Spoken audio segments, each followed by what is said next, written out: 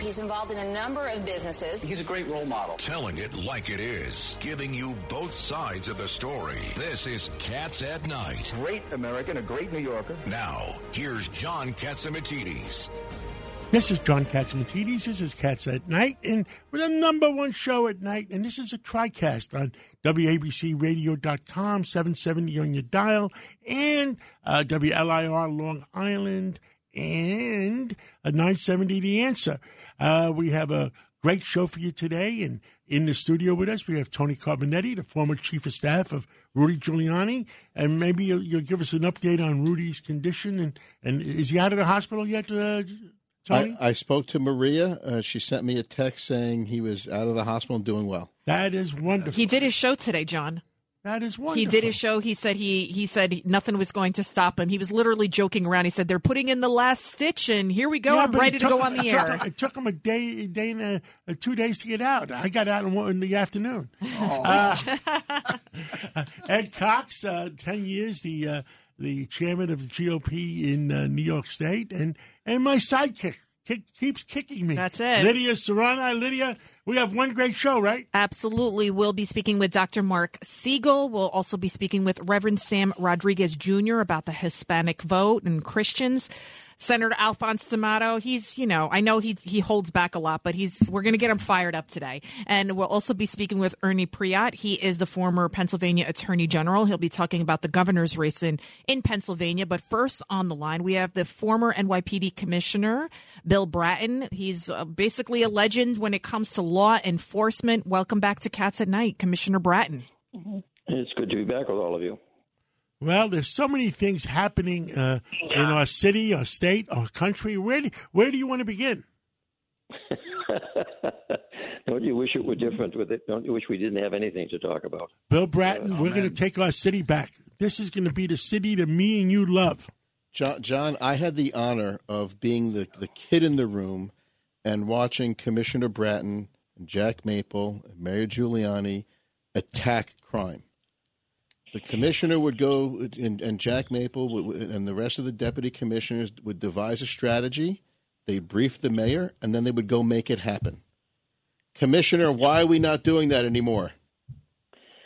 Well, I think a lot of the underpinnings that we had to stand on back in the 90s are no longer there, that many of the laws that we could work with, many of the ordinances are now gone.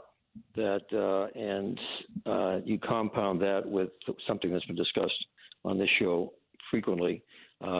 District attorneys who now are more interested in representing the defendants than they are the victims is another compounding problem. So change in a lot of the laws, most recently the disastrous bail reform, criminal justice reform, which is still the principal cause, I believe, of the crime we're experiencing and the crime increases we're experiencing. So to fix this, it's going to be a long haul. There's no quick fix. Back in the 90s, we had quick fixes because everybody was aligned to do something about crime. The mayor, the judges, the district attorneys, the legislature, the city council, everybody was singing from the same sheet music. Now we have basically the Tower of Babel. Everybody is talking past each other. Commissioner, if we took, as the current commissioner said, if we took those 3,000 violent criminals that are in the streets in New York and just put them away at Rikers, won't that clean up most of the problem for the time being? John, that would solve an awful lot of it, but what you're pointing out is part of the problem.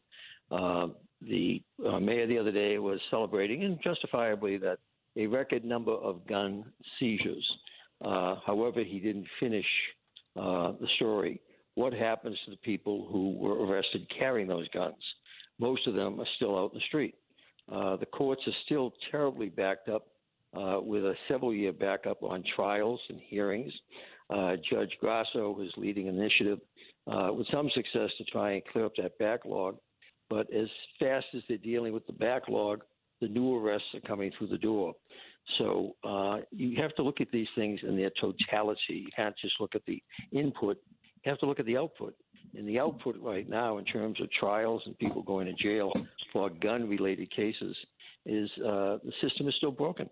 And, So if we came out with, if the mayor was capable of coming out with an executive order, if you get caught with a gun, you go to jail for 1 year minimum. That's a law in the books. I know. If you're It's just not enforced. If you're convicted, It's just not enforced. All we have to do is have the police officer take a picture of the guy with the gun in his hand. Commissioner Bratton. She just raised a significant point. You have to be convicted, and to be convicted, you have to be tried. To be tried, you have to be indicted, and thus lies the crux of the problem. District attorneys who are trying to find alternatives to indictments, courts that can't basically conduct enough trials to deal with the rapidly growing gun problem. So we're in this expanding dilemma. It's nice to celebrate getting more guns off the street, but that just means there's a lot more guns on the street. I want to get the criminals off the streets. I don't give a darn about those guns. I mean, we get the criminals off the streets. Guns don't shoot themselves. It's criminals that shoot the guns. Well, again, it's the deficiency of the laws our legislature passed. This past week, they've been celebrating all the new gun laws they're passing up in Albany as a result of the disastrous Supreme Court decision, the ability to carry concealed weapons. But a major omission in that set of laws is so many places are now going to restrict your ability to take a gun into those locations. Restaurants are talking about it, Madison Square Garden, Yankee Stadium. So people who are going to start carrying those concealed weapons are going to find they can't get them into a lot of locations. They're going to have metal detectors. What are they going to do with those guns? They're going to leave home with them. They're going to have them in the car with them, and they're going to leave the gun in the car. There's evidently some new law that's been passed that they have to basically unload the weapon. They have to conceal the weapon in the car. But the thieves are going to know around Yankee Stadium, around Madison Square Garden, a lot of cars are going to have guns in them. Why? Because basically people can't take them into those locations. So there's a well-intended effort that has a gigantic loophole in it, in the sense of it's still not discouraging people from carrying guns because it gives them an alternative as to what to do with that gun when they can't take it into a public place. Commissioner Ed Cox here. Why is it that is there a reason that the cities with the strictest gun laws have the most use of gun in crimes and the highest crime figures? Is there the gun laws just are badly crafted or are so strict that prosecutors don't want to prosecute them? Or is there a reason for it? New York, Boston, Los Angeles, cities that I have extensive experience with had some of the toughest gun laws in America, and we put people in jail for carrying those guns. But in the last several years, with woke progressive left DAs, with woke progressive assemblies in Massachusetts, in California, in Los Angeles City Council, New York, Boston, something that worked for 30 years to keep gun violence at a minimum, and particularly the last 25 years after we broke the back of it back in the mid-'90s, the change in laws just opened up the floodgates once again. Well, Commissioner, this isn't a secret. This is well known. Yeah, it's what you said earlier. In the mid-'90s, when your officers were arresting people with an illegal gun, there was a 94% chance they did jail time. Today, it's less than 10% because the DAs aren't prosecuting them. Well, the DAs are also struggling with discovery process. They're inundated with paperwork, and that was part of the whole bail reform package. They're finding excuses right, Commissioner not Bratton? to prosecute them. Well, it's also, and they're leaving in droves because their hands have also been tied. Well, you need a strong governor. Whoever the governor is, you need a strong governor to kick those DAs out. If they're not going to do their job, the hell with them. Well, in fairness to the DAs, who I criticize a number of them, particularly Mr. Bragg and some of the others, what she just pointed out is correct. The bail reform laws had phenomenal negative impact on the ability of the district attorneys to prosecute cases because it put unfair time limit burdens on them where they have to produce all the evidence for the criminal defense attorneys within like a 15-day period of time. If they can't do that, which they can't in most cases, they then have to file all types of petitions in front of the court asking for extensions, additional paperwork. So a lot of the reasons a lot of these young people are leaving what were once sought after positions of prestige is that the workload has become so phenomenal and there's no satisfaction because nobody's being tried. even after they basically go through all those hoops to get them in front of a jury, because there are no juries sitting, or very few juries sitting. Isn't it also a problem if you produce your witnesses too early that they can be threatened in the process and not show up? That is a concern. I've not seen anything. It's too early, and I think in the process we've actually done a study to evaluate that. I've not heard much in the media, or for that matter, from my colleagues in policing. That was a concern, is a concern, but whether or not that is actually translated into that threat being made in significant numbers, I don't have an answer for that. Commissioner Bratton, I have a question regarding young people. We keep hearing about these teenagers with guns. D.A. Gonzalez of Brooklyn, he was here in studio yesterday, and he said that on the streets, the gang members call those young kids pocketbooks, because that's what their job is, to literally carry the guns for the gang members.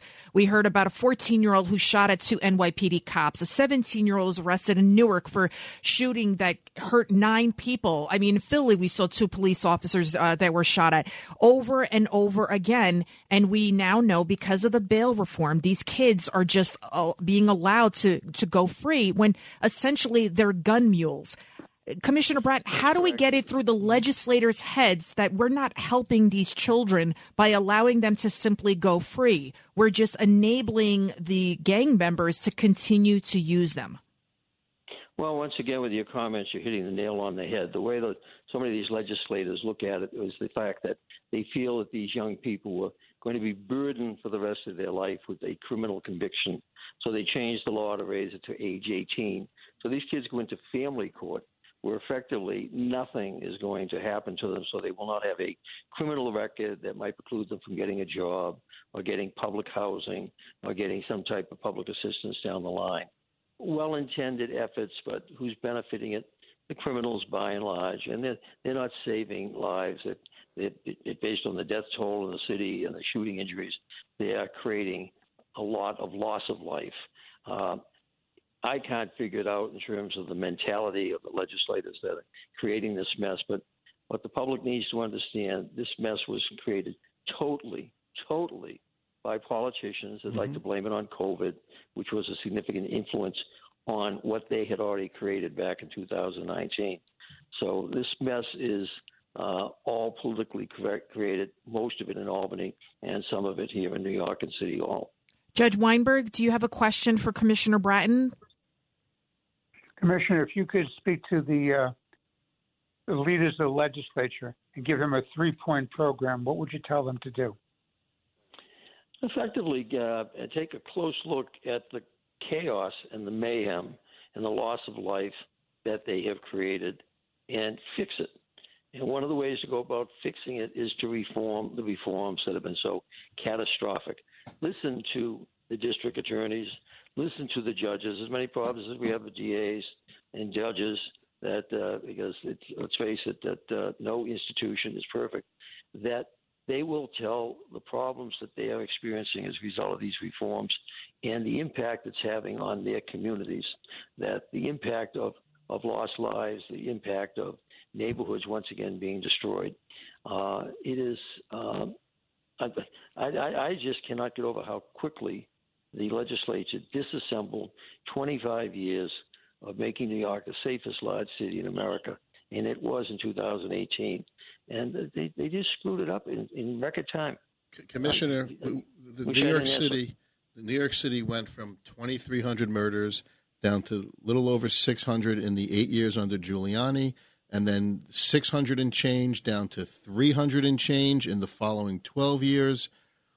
Where does it have to go before people say enough is enough? Because it was proactive policing. Correct, Commissioner Bratton? This is Lydia Serrani. The bottom line is we have handcuffed our police officers. We've handcuffed the district attorneys that actually want to do their jobs. We know where the guns are. We know who has the guns, but they can't. We're not even allowing the police officers to do their jobs. And then they're afraid if they do their jobs, they could lose their pensions, they can lose their homes because they also got rid of qualified immunity. Well, there's another aspect of this issue. The NYPD, for the first time in decades, is having trouble recruiting. They just graduated a class of 500 some odd. That class is nowhere sufficient to meet the retirements and people basically resigning from the department. Mayor Adams was not able to get an increase in the size of the department with the city council. Didn't try to get an increase because he knew that the progressive wing of that city council, which is 32 of its 51 members, under no circumstance would support more money for more cops. So effectively, the department is going smaller, not getting larger.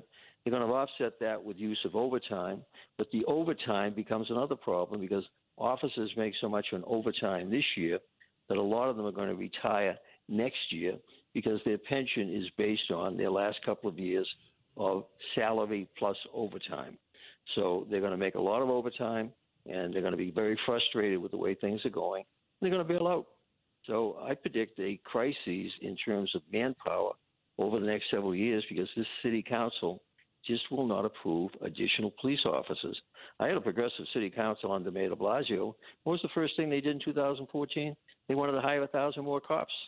So how quickly the progressive wing has turned on the police department. They wanted more cops in 2014 because they understood the importance of them. Meanwhile, this cast of characters in the city council today, I don't know where they all came from, that they will not support more police. In fact, begrudgingly, they gave a little more money to the police department for overtime, but overtime is not the panacea. In some respects, it actually causes more of a problem. Yep. Commissioner, we have 1 minute left. What do you want to tell New Yorkers? It is still a great city. It is declined dramatically. I would argue in some respects it is still declining. Mayor is trying, but basically the deck is stacked against him. Yeah. It really is. It is. Yep. Who are his allies? That we've talked about this now in the last 50 minutes. He has no allies that are capable of correcting what is wrong with the city. So it's going to, I think, unfortunately, we'll see what the summer looks like, and as we roll into the fall, it'll probably have to get even worse than it is. And right now, it's pretty bad. Well, Commissioner Bratton, thank you for everything you've done and continue to speak out for all New Yorkers. Thank you so much, and we'll catch up again real soon. Always good to be with all of you. Thank you. And now we have on the line Ernie Priat, and he is the former Pennsylvania Attorney General. Welcome, Attorney General, to Cats at Night. It's a pleasure to be with you. Ernie Priat, you were Attorney General just a few years back.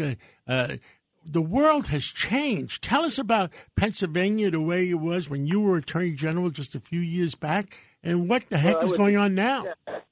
John, as you know, I was the district attorney here in Scranton, Lackawanna County for about 12 years, and I specialized in homicide prosecutions, prosecuting myself. I got 5 death penalties. Then I became the state's attorney general, elected twice in the 1990s, and it was totally different then than it is right now. The police were respected then. The police are not respected now. You have people running for office that say defund the police. You have people that throw the police under the bus. It's ridiculous the way the law enforcement is treated today as it was. Wasn't that way 30, 40, 50 years ago. Now, the biggest problem that I see right now is that we have a populace that is divided. They don't know whether to trust the police or to trust the people out there, the politicians who are wanting to defund the police, to blame the police for everything. Always somebody else's fault. But right now, crime is a major issue in Pennsylvania. Inflation, gas prices, major issue in Pennsylvania. And the two candidates running could not be any more diametrically different. Josh Shapiro, the current attorney general, who's never tried a single criminal case, as far as I know, and has got not a very stellar record as a prosecutor. He's allowed, for example, the district attorney of Philadelphia, a Soros-backed candidate, to basically do away with murder prosecutions. It's ridiculous that we're now seeing cops get shot in the city of Philadelphia, people shot on South Street, and nothing is being done. How many black and brown kids are being killed in Philadelphia because of that district attorney? Well, Philadelphia is a city that has a significant black and Hispanic population. and the vast majority of people are being killed are black and Hispanic. That's right. And police officers are they're certainly in the ranks of blacks and Hispanics in the police department, but they're not shown any respect because they're not being treated with respect from the Mayor Kinney, who Mehmet Oz, the candidate for Senate, just called today for him to resign in light of his disrespect to the police who got shot on nearly on the steps of the Rocky Balboa statue over the 4th of July. The district attorney, he has not done anything except to open the doors of the prisons to criminals and have a no bail policy. It's the same in New York. The same in all these big cities across America. We have district attorneys, Soros-funded district attorneys that don't believe in law and order, and the fact is that the people who are suffering are the people who are living in those cities, and most of them are people of color. Ernie Priat, this is Lydia Serrana. We're also hearing about incidents where people are attacking police officers. Fireworks are thrown at them. We heard a story about somebody throwing it into a patrol car, some sort of like firework with the nails so then it would explode and injure. And what are the repercussions to these people? What are the repercussions? We heard about those 2 lawyers here in New York City during the BLM riots that they threw Molotov cocktails inside of a police car. I like you said, when I was growing up, I'm not that old, we used to wave at the cops and we love seeing the cops. And now it's just the lack of respect, and it comes from our Democratic leaders. The leadership begins at the top. I have to say that. You don't have a district attorney and you don't have an attorney general that are out there supporting the police. You're not going to have respect on the streets from the gangsters and the thugs and the drug dealers and the criminals. So right now we have a race in Pennsylvania that's between Doug Mastriano, who's a certified war hero, was a colonel in the Army, served in Afghanistan, served in Desert Storm. Was a professor at the War College, and people don't realize that this man's got a PhD and 4 master's degrees. He is a leader among leaders. He teaches people how to lead in the Army War College at Carlisle, and he's running for governor. And people have written him off, John and folks. They say, "Oh, he's not going to be a strong candidate." Well, guess what? He won 44% of the vote in the primary, but far and away the most popular candidate. And in the polls right now, he's almost dead even with Josh Shapiro. Josh Shapiro has thrown $10 million in negative ads at him, and it's hardly made a dent. The fact of the matter is, Doug Mastriano has got a solid base of support. And don't you forget that. Anybody's telling you, oh, it's going to be a walk-in for Josh Shapiro, it's not going to happen. So, who are the I understand there was some GOP people that were supporting him. Josh Shapiro, who are the GOP people supporting him? Well, they were never Trumpers to begin with, John. You know some of them. They were never Trumpers to begin with, and so because Doug is a supporter of Trump, they're not going to be for Doug Mastriano, and they were pro-choice. They were always pro-choice, and Doug is strongly pro-life. He believes in the sanctity of human life. Speaking about pro-life, General, you tried one of the famous cases, Planned Parenthood versus Casey, 30 years ago that presaged the Dobbs decision that was just made by the Supreme Court. Tell us about that case. Yeah, thank you very much. I appreciate that. I argued in the Supreme Court for Governor Casey, a Democrat governor who was sued by Planned Parenthood. The governor asked me to, as a bipartisan step, to argue for the pro-life issues. So we took 2 positions. One, we're going to ask for the overturning of Roe versus Wade because it's not in the Constitution, nowhere written, nowhere implied. Secondly, he said, if you believe that there's a right in the federal Constitution, then we've got to come up with a new standard called the undue burden, whether the statute puts a burden on the exercise of the right. The 7-2 majority of the Supreme Court bought that idea. They did not overturn Roe at that time, but that was the first step in the weakening of Roe. That essentially the Casey case gutted Roe. The Dobbs case finished it off, and it did what we always asked for. That means that the states get to do what it is they want to do on the issue of abortion. In New York, they said, okay, you can have abortion up until the moment of birth. in Pennsylvania, abortion is still legal. It's still legal. It hasn't disappeared. In some other states, it has disappeared. But that's the beauty of a democratic government, a representative government. Each state gets to pick what it wants to do on certain issues, like guns or abortion or something else. You find that happening all the time. So the Supreme Court did the right thing in saying, look, we don't want to be in the abortion decision business. That's got to be up to the elected representatives in the state capitals around it. And that's what Doug Mastriano is saying. Let's leave it up to the legislature. There's a new legislature coming in January. Let's leave it up to them to write a new law. Who knows what it's going to look like? I don't know. The Republicans have slight majorities in both houses in Pennsylvania, but the fact of the matter is that we don't know what the new legislature is going to look like come January. Ernie Priot, thank you for everything you've done for Pennsylvania and continue to speak out for Pennsylvania. God bless you and God bless the people of Pennsylvania. Thank you so much. Thank you. Thank you, John. Bye-bye. Thank you. We're going to take a break, and when we come back, we're coming back with Senator Alphonse D'Amato, and he is mad as heck on what's going on in our country, in our city, in our state. And let's go to break. A common sense recap of the day's biggest stories. It's John Catsimatidis and Cats at Night on 77 WABC. Welcome back. Welcome back to the John Catsimatidis Cats at Night show. We got a lot of passion in this room and on the line.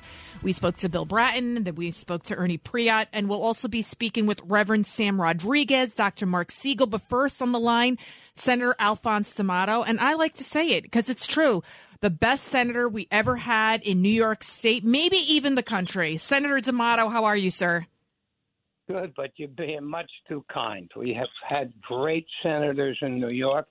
I served as one of the greatest, Pat Moynihan, and he was in another party. When it came to doing the business of the people in New York, he put politics aside. Well, Senator Ed Cox here, he was of another party, but he served a Republican president very effectively. He was fabulous. He was fabulous, and it was a great honor and a privilege for me to work with him. And now we have this bitter partisanship, and it's sad, and it really is sad, because we should be working across aisles together for this country. But instead, we have things going on that I never dreamed of. And you know, I've been complaining about this business of the open borders, of the criminals coming over, of the drugs that are killing 100,000 people a year coming over from China that are smuggled into this country, and we do not a damn thing in terms of stopping it on the federal side. It is incredible. And so today, when I read that the Department of Justice, the Attorney General, and his political hacks are suing Arizona. Do you know why? Yeah. They're suing the state of Arizona because they had the temerity, the state, to say, hey, you must be a citizen to vote for president. Oh, my God. How dare they? I mean, can you believe this? How dare they? What the hell is going on? So I tell you, it's part of their overall plan. You bring in millions of people. They don't have to prove that they're citizens, and they can vote for the president. They can vote in federal elections. And these they're bringing some more. If they need more votes, they're bringing more from Central America. They're using our taxpayer dollars because Arizona wanted to enforce the law. That's right. They wanted to enforce a law that said you must be a citizen in order to vote in the federal election, in order to vote for the president. And my God, I was brought up believing that you had to be a U.S. citizen in order to vote. And this is criminal. And who's bringing it about? Mr. Biden, Joe Biden, and his your best man at your wedding. Well, that's right. And at the courthouse dedication. And the fact is that JoJo has lost his way. He's being run by the left wing and his wife. I think it might be worse than that. Alphonse D'Amato, Nobody can be that dumb. Is he protecting somebody? Well, sure, he's protecting his son. You know that. They were in cahoots together. And let me tell you, this big former idiot president, and I say idiot president, who lost the election, he lost it because who did he have? He had Rudy Giuliani running around screaming and working, and he set him up. When Giuliani went over to the Ukraine, he set the president up. And he didn't have to do that. They had the proof. Oh, and you know what the proof was? The proof was Joe Biden as vice president going over to the Ukraine and saying to the Ukrainian president, I'm leaving in 6 hours. I will be on the plane, and the $1 billion in aid that I had with me will be going unless you fire the prosecutor. He was canceling it. That was the beginning of the cancel culture. He was canceling the $1 billion they were giving to Ukraine if they didn't fire the prosecutor after his son. That's right. And that's all they needed to do was to show that film. And it was a film where the former vice president, who was no longer the vice president, was bragging about it. That's all you had to do. But you had this idiot, and by the way, he is an idiot, and he's no good. And I put him in office. I don't know why you hold back Senator U.S. attorney. I made it, and I'm talking about Rudy Giuliani. And I'll tell you something else. Ouch. And nobody said a damn word about it. When George Pataki ran for governor, who came out and campaigned against him and flew around the state 3 weeks before the election? Rudy Giuliani. Do you remember that? I remember it. And Coxie, I remember it. Wait. It was my airplane. It was John's airplane. Your airplane. But you know what the result? But Senator, you know what the result was? Upstate turned out in droves. Yeah, he campaigned for Cuomo. Amazing, a great Republican. Bullshit. Now let me tell you this. Senator, he did do a good job as mayor. He did, Senator. It's Tony Hold on, Carbonetti. Tony Carbonetti he did a great job. He did a great job as mayor. Yeah. I know you guys have had a history for a long time. What kind of history? A very troubled history, Senator. For the job as U.S. attorney, I recommended him against my committee's judgment. Now, let me say this to you: who had him, this great Republican, campaigning for Cuomo? Why did he do that? You know why? Because Susan Molinari wanted to run. He wanted to be bullshit. Guy went to you. Guy went to you and said Susan wanted to run. Don't you interrupt me. Don't interrupt me. Okay, Senator. He wanted to be let me finish. He wanted to be the number one Republican. He didn't want there to be a Republican governor because as the mayor, he would be the number one. And he didn't want to lose that. And so he campaigned against Pataki. So I don't think he was a great Republican. Now, I said he did a good job as mayor. I never took that away from him. Well, be nice to people who just came out of the hospital. He's responsible for Trump. He gave him bad advice. He went to the Ukraine with two crooks, okay? The Ukrainian president himself said when these guys came over and started making propositions, he lost all respect for him. And, of course, he hurt Trump. Trump should have won that election. But it's his fault. He climbed in bed with a devious son of a gun. And he deserves everything he's gotten. He's a bad guy. Oh, boy. Now, when he went and campaigned for Cuomo against Pataki in 94, in the last moments of that campaign, didn't Upstate turn out in droves to support Pataki? Didn't it backfire on him, Senator? So what? What, are we going to give him a message for that? No, the fact no. Is but that was a result, wasn't it? Let me tell you what happened, okay? When he first came out, Pataki's polls dropped 15%. And from what was a sure win, we got into a thing that we were trailing. And at the end, the last week, we came back and caught up on it. The stab in the back speeches. I understand. I remember them well. Now, Okay. Senator, didn't Susan Molinari want to run for that seat? And Guy went to see you? No. That had nothing to do with Susan Molinari. There were a lot of people who wanted to run for it, and there was one other very prominent Republican who did not want a Republican to become governor because he would be undercut, and that was the former leader of the state Senate. Guy Villella. I'm not going to even mention his name. And he was not supportive and tried to stop Pataki in the Republican convention because he knew that Pataki could win. And Pataki was a terrific governor. 3 terms. We had security. Pataki was an excellent governor. I agree with that. Did a great job. He ran the state the way the state should run. He was not a partisan. He was fair. He was good. And he went and campaigned against. We all agree. Senator D'Amato, we got 1 minute left. You got last word.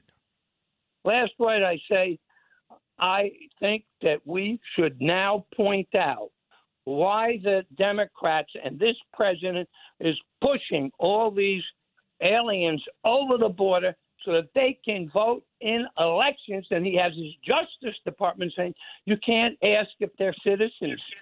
I mean, incredible. Don't ask for proof of citizenship. He actually started a lawsuit against Arizona. That borders Wake up, everybody. this borders the word treason. I hate to say that. Well, it is treason. Yeah. It is treason. And by the way, you mean to tell me that we'll have people who are not citizens, people who come from all over the world coming in, and they'll be able to vote in federal elections? Yeah, they're going to vote in favor of a president that's good to their own country, not good for the United States of America. Thank you so much, Alphonse D'Amato, and God bless you, and we'll talk again real soon. All right, guys. Bye now.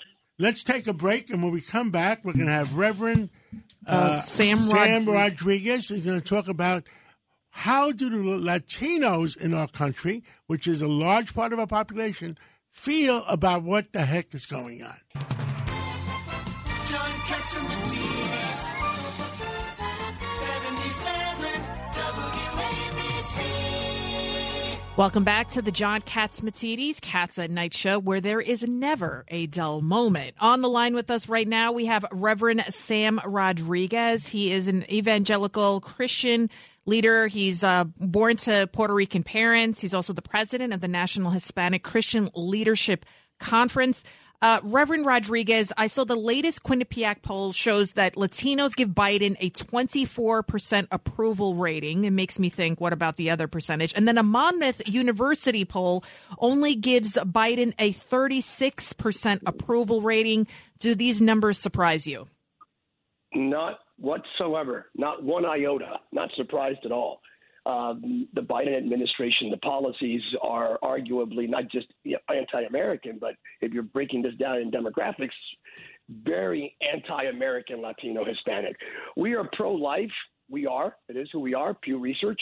We are the most pro-life community in America. We are pro-religious liberty, pro-biblical justice.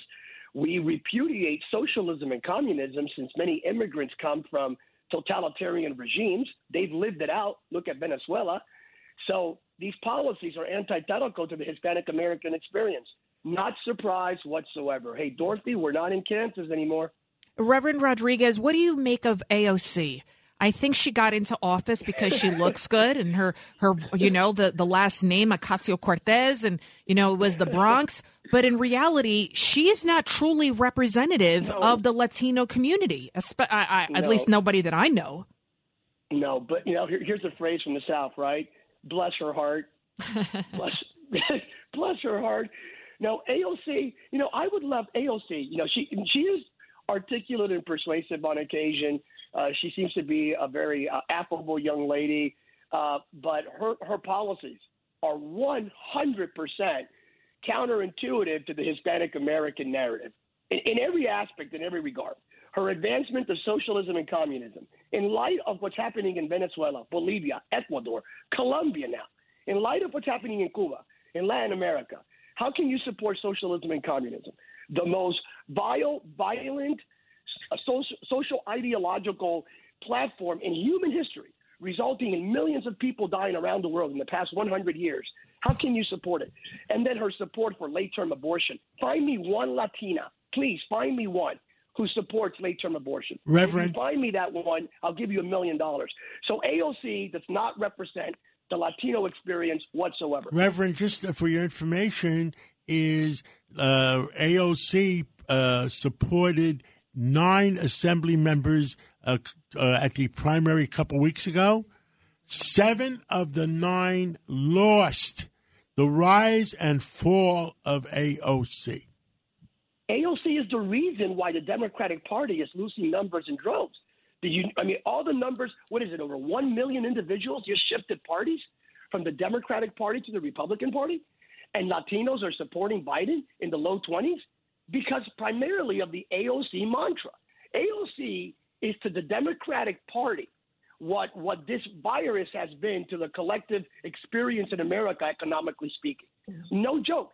She is annihilating the Democratic Party. And no one has the wherewithal to say, please stop. No one has the courage to stop AOC. And the same way, the state assembly and the state senate, they don't have, how do you say in Brooklyn, cayunes to stand up. Cajones. I know something like that. We know Spanish. He knows Spanish. You know that word, John.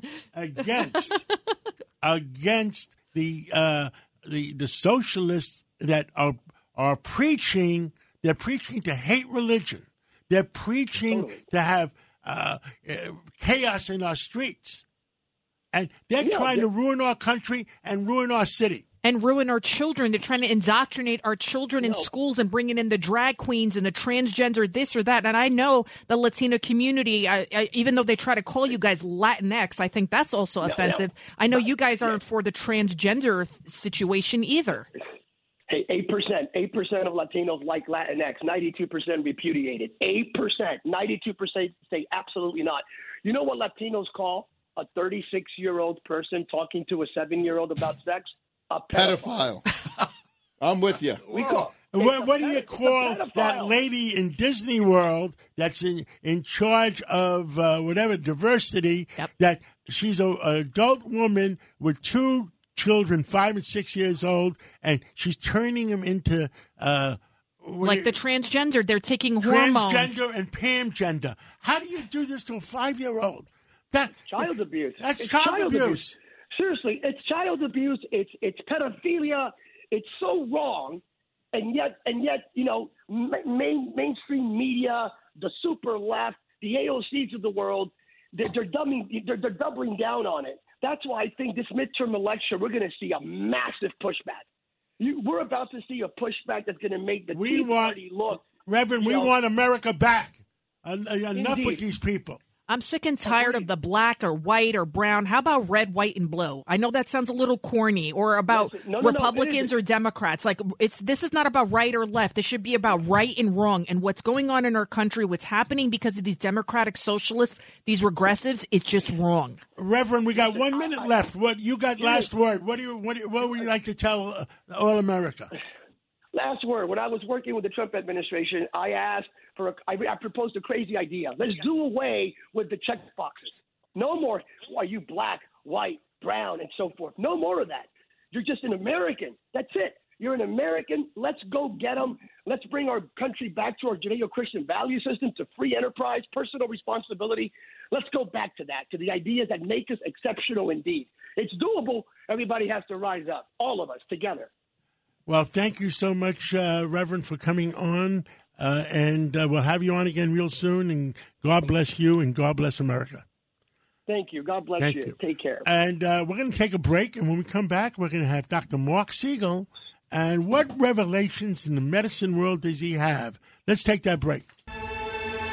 You're commuting home with Cats at Night. Now, here's John Catsimatidis on 77 WABC. Welcome back to the John Catsimatidis Cats at Night show. While we wait for Dr. Mark Siegel, I wanted to talk amongst ourselves a little bit. So Kamala Harris, she's going viral for this word salad. You know what word salad means? Is when you make absolutely no sense whatsoever. Take a listen to what she said recently. So sorry for what you all have experienced. And the pain, the suffering. This should never have happened. We talk about it being senseless. It is senseless. It is absolutely senseless. We got to be smarter as a country in terms of who has access to what, and in particular assault weapons. And we got to take this stuff seriously as you are, because you have been forced to have to take it seriously. So seriously, I think there's something wrong with her. I miss the giggles, though. Right. She's very good at the giggles when cackling. she gets into a corner. Where was she born? I don't know. On I some always other thought planet. y'all was a Southern thing. I don't know. Dr. Mark Siegel. So here's my theory, Dr. Siegel. I know this is a little wacky. Could she have been, is there something could she have been afflicted with Havana syndrome? Remember there was that scare when she was on that flight from Singapore to Vietnam and Hanoi? It was August 2021, because I feel like she's gotten progressively worse, where she can't make any sense and repeats herself over and over again. I think that's a possibility, but it could just be a deterioration that we're seeing, over time. Well, Kamala Harris, though, she's not an older woman. Well, I know, but we don't. Again, we don't have our MRI. I always say that about the president. We don't have his MRI. Maybe what he has is catching. I said that so John would laugh. But there's definitely an issue. But there's a lot of things that can occur in younger people as well. I think it's something we need a further investigation on. And we're not getting any of that, by the way. We get a smokescreen out of this White House completely on anything health related. No, I think she gets nervous and she gets tongue-tied and she's not briefed properly, or maybe she doesn't pay attention to her briefings. It's all self-inflicted. She just, in her head, it just starts to get all jumbled up. And then she laughs and goes... Then the nervous laughter comes. Why don't they give her a teleprompter that's they really give the president? That's smart. But that's very smart. It can be stressed. The whole thing can be stressed. Cognition is tied directly to emotion. She needs the cheat cue cards that they give to the president. The ones, or you do this, you do that. Or her husband, like Dr. Jill Biden has to do for President Biden, constantly telling him, don't forget to say, God bless America. Don't Easter forget Bunny. this. No, who's at the Easter Bunny costume? Who is that? That's the Easter Bunny. Lydia, I've been debating this question about those cue cards with the president, because I had to talk about that on TV, as you know. And I'm wondering if all presidents get it. But you know what makes me think that it's really for him only? It's the part where they say you only get to take one question. Have you seen him do that over and over and over? He takes one question and then zoom, he's off, as though the second question is going to reveal who he really is. Dr. Siegel, you're correct. Having been a staff guy, every principal gets cheat sheets, but like you said, not that specific. You depart. You this. Take one question from this person. Turn to your right. Take 3 steps. Step down. That's too specific. And his wife having to tell him who the Easter Bunny is. And the reason I'm bringing up Kamala Harris is because I believe, like Bill O'Reilly, that Biden is not going to be able to finish out his term. He is deteriorating before our eyes. And now I'm looking at Kamala Harris, and I'm like, I know we joke around that she's stupid and everything like that, but maybe there's something seriously medically wrong with her. Maybe she got afflicted with the Havana syndrome. Even if they have to weekend at Bernie's him, they're not going to put her in charge. By the way, they'll take his dead corpse is around literally him. a sonic truck going by, shooting a high beam frequency at you, leading to an inner ear problem. That's real. It's real. It happened to diplomats. It is. And CBS News 60 Minutes, they did a whole investigative piece on it. They have people that are suffering really serious cognitive issues, their family members. And it's a serious thing. And I remember there was that scare. So I was trying to kind of figure out what's going on. Monkeypox. I know we got to switch gears a little bit. Monkeypox. We got 6,000 doses here in New York City. We're seeing the cases rise. I know it's prevalent, it seems, more so in the gay or bisexual male community. Why is that? We got to avoid the stigma of that. Boy, did we get that wrong in the 1980s, right? So that's number one. You hit the nail on the head. That's what that is, and it's in the gay population primarily. It's sexually transmitted or something like that. You can do ring vaccinations around people that have gotten it. We have plenty of vaccine available, by the way. But you know what the problem here is? It's that we're not doing enough testing, as usual. Same as with COVID. We didn't learn a thing. The CDC, finally, LabCorp is getting involved in it now. We're going to have more and more tests. But this virus doesn't transmit as easily as COVID. It doesn't transmit if you're asymptomatic. It's not going to be the next pandemic. But once again, it shows that our public health system in the United States not set up properly under this administration. Operation Warp Speed was huge. Absolutely. Well, we're almost out of time. I want to thank you, Mark Siegel, for telling the American people the truth and keeping them well. Thank you so much for what you do. Thank you. Ed Cox, thank you for being in the studio with us. And Tony Carbonetti. Do we have, is Judge Weinberg still on the line? He hasn't talked. Still on the line. Judge Weinberg, you haven't talked. Oh. I was listening. I was getting educated. Well, thank you so He's much. a Democrat. And Linda Serrano, I thank you for being here. Something's wrong. And what do we all stand for? Truth, justice, and the American way. God bless America. Thank you.